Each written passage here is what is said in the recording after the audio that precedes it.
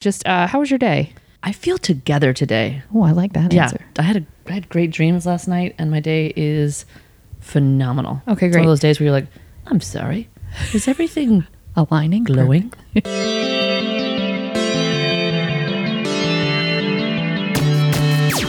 Oh, hi. You're listening to Service from Hell, a podcast featuring people that are currently in customer service positions or the lucky few that got out and all of the good, bad, and infinitely irritating things that go along with that work.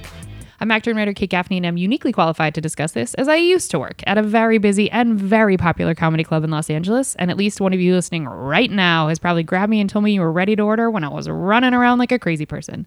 So let's eat.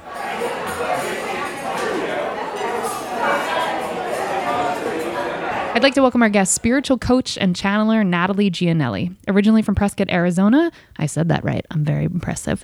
Natalie now resides in sunny Southern California. Natalie is a formerly competitive Palms performer, facts, and globetrotting hard rocker. What is most true about Natalie is that she has, quote, a deep compassion for people and their experiences on planet Earth for everything they feel. Their fears, their overwhelm, their kindness, joy, and love, end quote. Isn't that nice? She actually said that. I better know Natalie from the Hard Rock Cafe, and then from her being one of the most ardent early supporters of my ridiculous improv career. It was short, y'all. She came to far too many terrible shows. I mean, literally, like, cafes in the middle of East LA at 2 p.m. Like she was really ride or die when it came to supporting the arts. And she would be that way for you too. Be her friend. She's great. That said, Natalie, tell us, how is talking to a dead guy for work? How often do you have to defend what you do for a living? Tell us. Talking to a dead guy for work. It's amazing. It's an incredible thing. How often do I defend what I do? These days, because I've been doing it for 21 years or something like this. So these days, defending it doesn't happen as much as me being like, so I channel a dead guy and he gives advice on your life. Is everybody still good? Are we still here? Are we all still present? As opposed to being like, oh no, I do that, because when you do something for long enough and then you're like, take it or leave it, folks.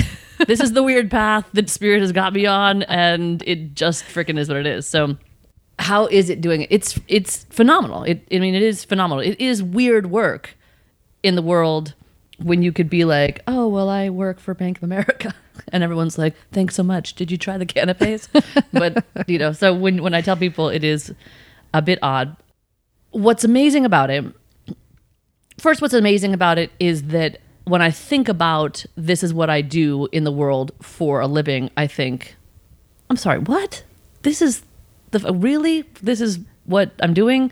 And also I sometimes think about when I'm really old and then people are asking me, like, I'm on a rocking chair, obviously a front porch. No swing. question. Yes. Clearly I'm living in the South somewhere with a sweet tea, which I've suddenly gotten a taste for. And they're like, so tell me what you did. And then this is the freaking story I tell them. I say, oh, well, I was a trance channeler for a dead guy and just altered my consciousness and brought him in, and he spoke in a different accent, in a different cadence, and gave advice on people's lives and taught them how to follow their hearts and not make decisions out of fear. What do the fucking kids do at that point? Do they run for the hills? No, it gets real quiet. Do they scoot a little closer and be like, that's the weirdest thing. Tell me more. Tell me more, Miss G. Tell me more. Or it's just my 84 cats or something. But but what is great about it is that I have been doing this long enough that now certain universal principles are just fact to me. So I don't, like, when you hear people say everything's working for your good, I do not question that at all. I know that to be true. And so it's incredibly peaceful, some of the universal truths that come through, and learning how to, one of my joys, my eagerness these days is teaching people how to trust their hearts, listen to their hearts, and make decisions from their yes instead of from their no, from the fearful mind. And I've been doing this for a long time. I've got, by channeling Dr. Peebles, the teacher that I channel, he's got all these different techniques, tools, things to do that. And so for years and years and years, having been in that energy, hearing the truths, this is how you trust yourself. This is how you listen to your heart. Everything is working for your good. There is only one energy. You can call it whatever you want. Things are neutral. That you make. I mean, all of these that are truths. I know them. They're ingrained, and so I get to live in a way that feels very empowering, but it feels very connected. I feel like I live a life that I feel very connected to the all that is, and that even when I have moments where I'm like, the fuck, like, that I can shift pretty quickly and be like, the fuck is working out for my good right now? What is actually happening? And so I can pivot pretty quickly. Okay, so I'm going to ask you a really annoying question. Yeah. So, and then we're going to go back to the question I should have asked, which was, tell me about your job, which I didn't start with, but we'll get there probably in the next section. I'm doing a great job as a host. You're doing a phenomenal job. Thank you. Appreciate you. How do you then, based on what you've just said, how do you respond when someone says, well, children starve and die? Yeah. First of all, wouldn't it be? This is a comedy funny thing to laugh at, but it would be great. It would be great if everyone in the world if they were like, so what do you do for a living? I own a convenience store so what do you do because children are starving and dying every day? Like, if everyone got that answer, that question, it would be the best. That would be the best. What do you do? I'm a trash collector. I love my job. How do you feel though about children starving and dying every day? I'm okay with it. I don't know. Help. Yes. I did not expect that question. Eject. Yeah. I mean, more from the No, idea I do. of Yeah, you get I it. get you. I love freaking. First of all, can you imagine actually someone coming to your table being like, hi, I'm Melinda. I'll be your servant today. Melinda, real quick question.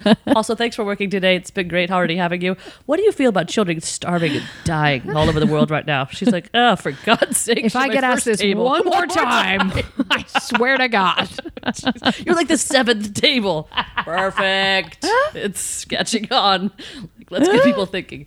And I put you on the spot because I have heard a version of this be dipped in like, because I've gotten to see some of the sessions, and so I've heard a version of, with you, like the fact that you're saying, everything is happening for the highest good, and that is a belief, having to defend that position, I guess, in the context of, kids shows. It's a great question, and it is a little dicey for the human mind, because what happens is that we are conditioned from a very, very early age about what things are good and what things are bad, and this is a right thing and that's a wrong thing.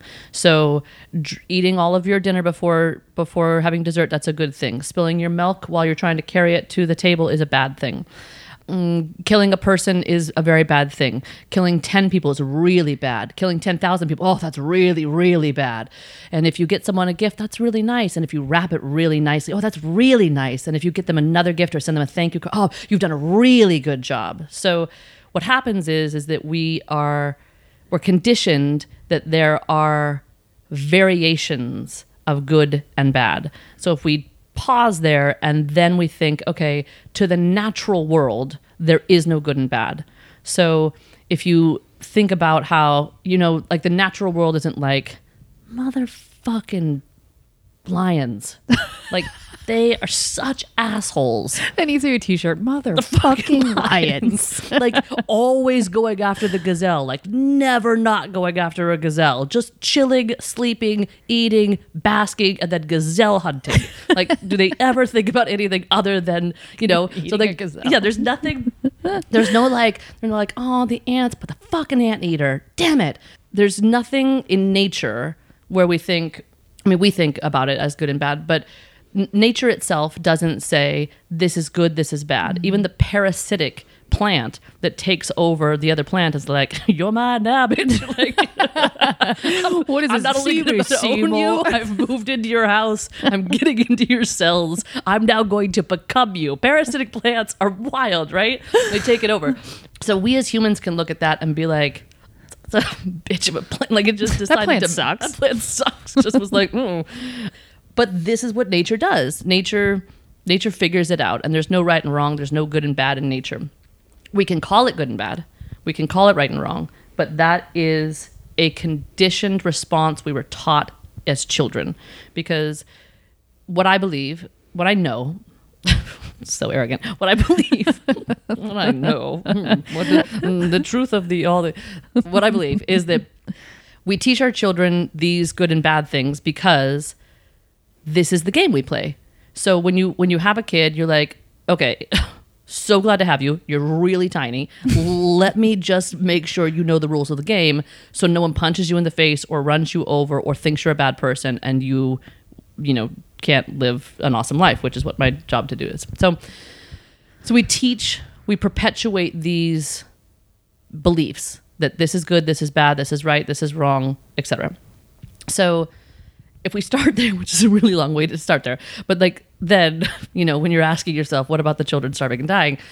The same question, which is when I believe everyone creates their own reality. A lot of times when people think, well, again, it's the age-old question we've been asking ourselves forever, what happens to children who are starving and dying? How would they have created that?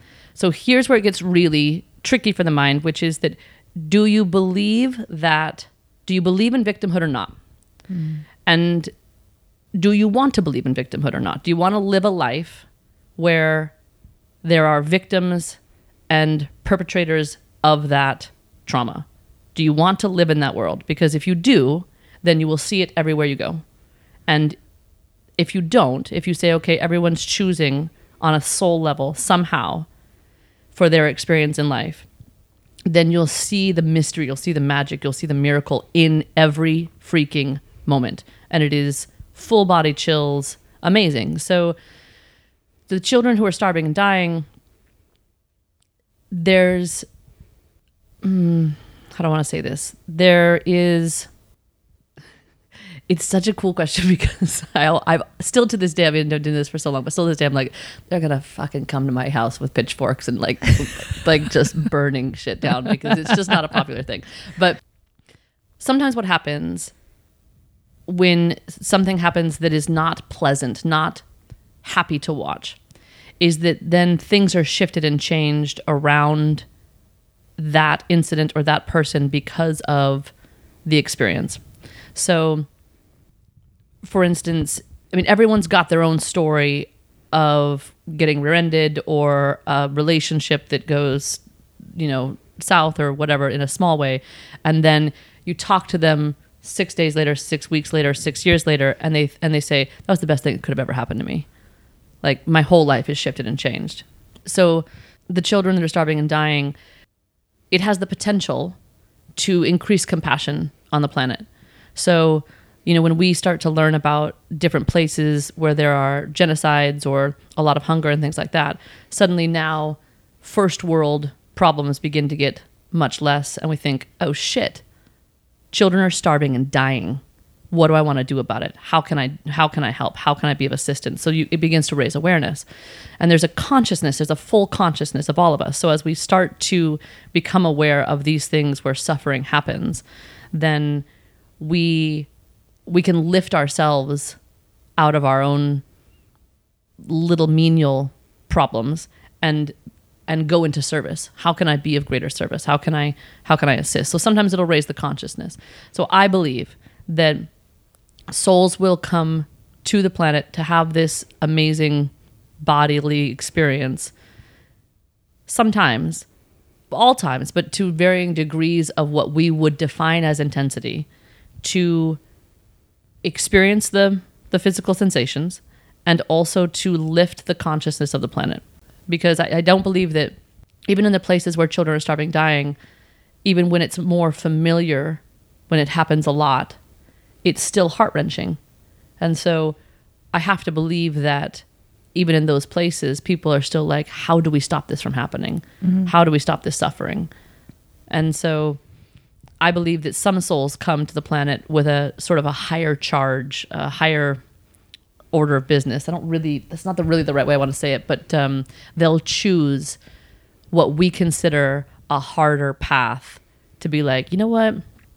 I'm gonna come down and mix things up. I'm gonna make it really clear that like there gets to be more compassion, there gets to be more love, there gets to be more presence on the planet, and that it's our job as people who have the luxury of not starving Come on. and of having time to sit and meditate, having time to think about, oh, would I rather go give this money to the starving children who are dying, or do I want to buy more pinwheels to put on my car? What?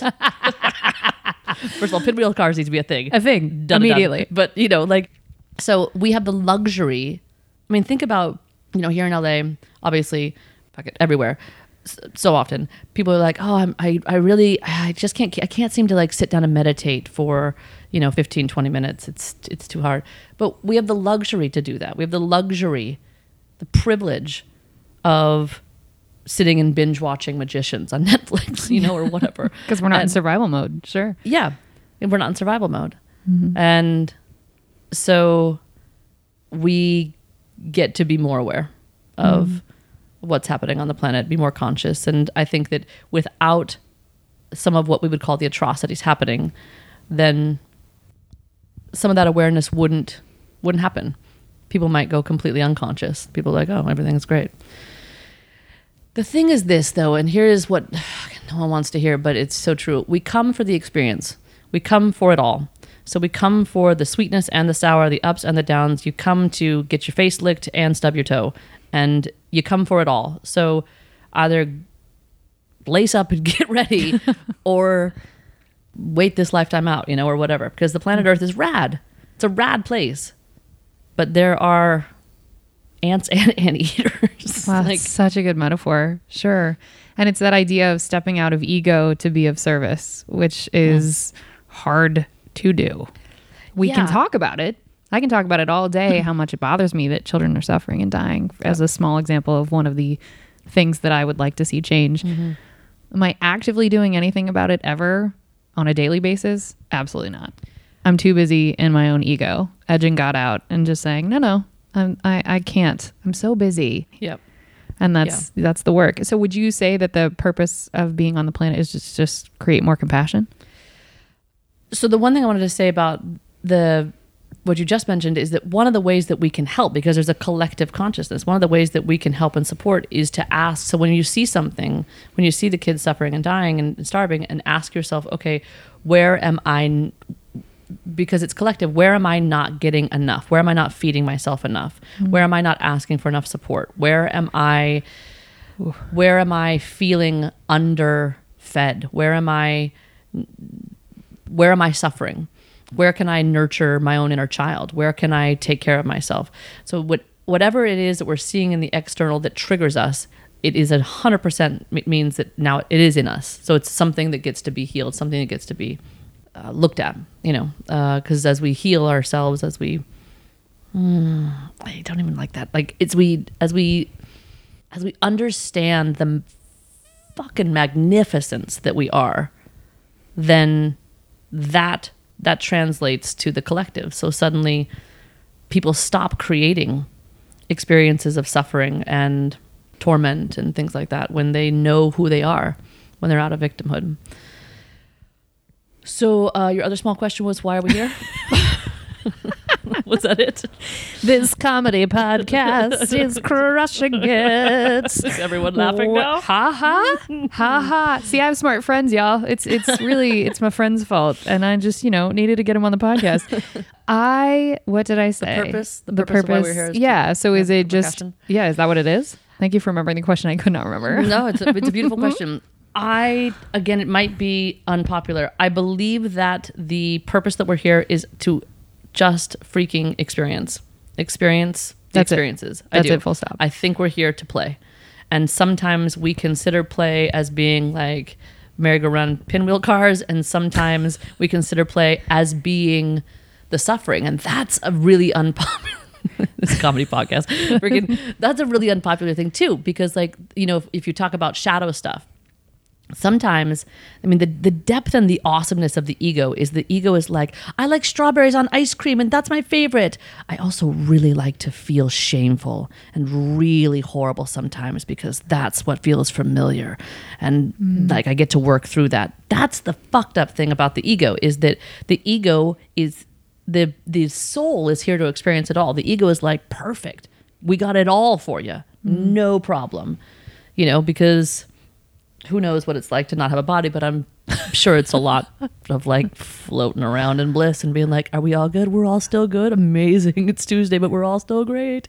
Like no one's got any problems. So I honest to God think we're here for the experience of it, to play, to experience it all, to take it in and experience it all.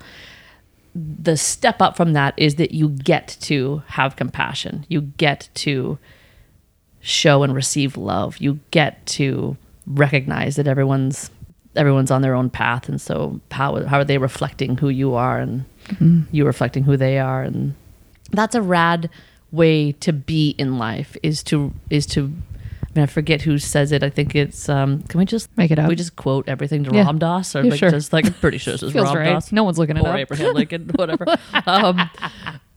But or your neighbor Teresa. Yeah, that like I'm pretty sure it was Ram Dass that says, "Look at everyone as if they are God dressed in drag."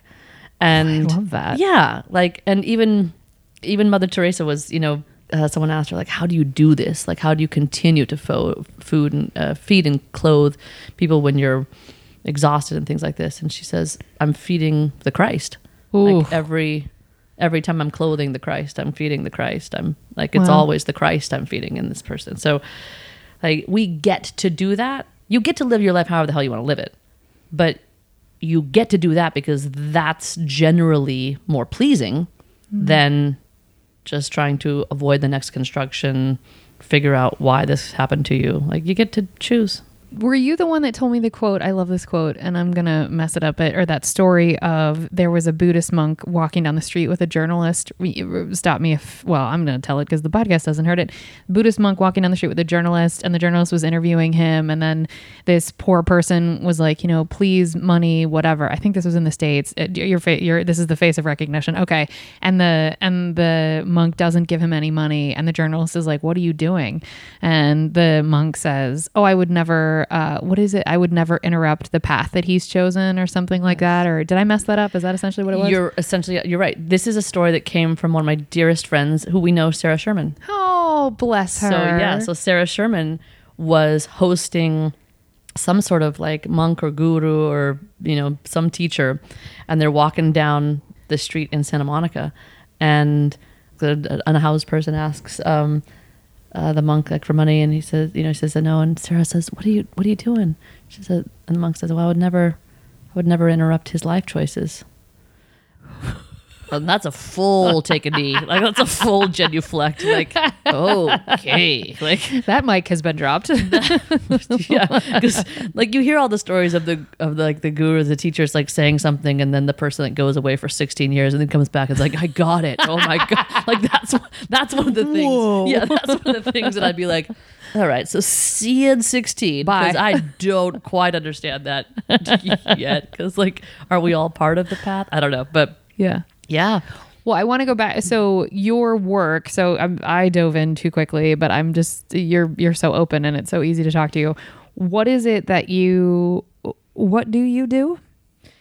So I'm a spiritual coach and a teacher, and what we talked about a little bit of what the slightly more off the interesting path that I do is I'm also a trance channel, which means that I teach people basically about how to choose from their hearts and not from their fearful mind, how to follow the yes.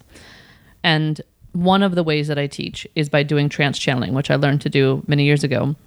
Trance channeling is where I voluntarily alter my consciousness, and then I step out, not out really, I expand my own experience of myself and invite in the teacher that I channel, Dr. James Martin Peoples, who was a guy who lived from the 1900s. And then he speaks through me. So when that happens, my eyes are closed most of the time. You're hearing his voice, his cadence through me, his vernacular, and I'm sort of witnessing from a branch somewhere else. You're a bird in a tree. Yes. Okay. Yeah. So that's one of the ways that I teach. And then I also do classes in conscious channeling. Because if the trance channeling is too weird, I can just relay the messages. With my eyes open, staring at you aggressively. Exactly. Right. There's definitely still a lot of eye contact. Yes. Are you uncomfortable yet? Yes. You're about to be. Let's get real. All right. Does that answer the question? Yeah. I wanted just sort of a general, because I just dove right in and was like, let's get real surfacey with quoting. What was it? Ram Dass and whatever. Yes. All the gurus. All the gurus. Right. So... Mother Teresa, what's your take? Oh, I could talk to you for hours and hours and hours. Okay. So is there anything that you wish, and this should probably be in a different section, but I don't care because I'm the boss, bitch. Do it. Is there anything that you wish people knew about your current work? And we're going to get into it. She works a ton of customer service. Also, what she does now is customer service, in my opinion. But is there anything that you wish is information people had apart from the universal sort of truths that you've already mentioned, but something you wish people knew about your work either before coming to see you or just like about people that do the type of work that you do? Is there just like a misconception or something that you wished people knew? You don't need me. Podcast is over. You don't. Bye. That was such a good... Bye, everybody. Anyway, what? You don't need me. You don't need... Why? You don't need anyone who says, I've got the answer for you. And I don't say that. But so what I would like for people to know is that you are whole already. You are already complete. And that if you go to see anyone who does spiritual coaching, mentorship, coaching at all, investment advice, whatever, like the truth of the Your matter accountant. is... Right, your accountant. The truth of the matter is you have all of that information within you already, even if you don't know that you do. Everything that ever has been known, is known, or will be known, you know. It's collective. So what we're not taught is how to access it or how to do that easily. So what's helpful when someone might have a session with me or go see a coach or see an accountant, whatever, is that you're like, okay, like I don't know how to access this, or I'd like help accessing it. So we're all walking each other home. So like, can we support each other? So, but to come to the sessions, any time you go to see anyone that's like, oh, you need me, first of all, kick it out, kick that person out, because anyone saying you need me, absolutely not. But that people can assist you. The work I do can assist and support who you are, but who you are is an emanation of God and a story. So come along on the journey if you're like, hey, let's do it together. Like, I'd like some feedback. I'd like some back and forth. But to come to anything that you might do in that realm, come knowing you are whole and complete. You're not a half knitted sweater, you know? Yeah. That's awesome. Okay. Yeah. Podcast is over, everybody. Thank you so much for listening. If you want to help us, just kidding. All right. That was just the apps. Calm down, everybody. It was really long. Shut up. I don't want to hear it. Hope you enjoyed your apps, lovely listeners that I'm coming for. We're going to go on to the entrees after a quick break.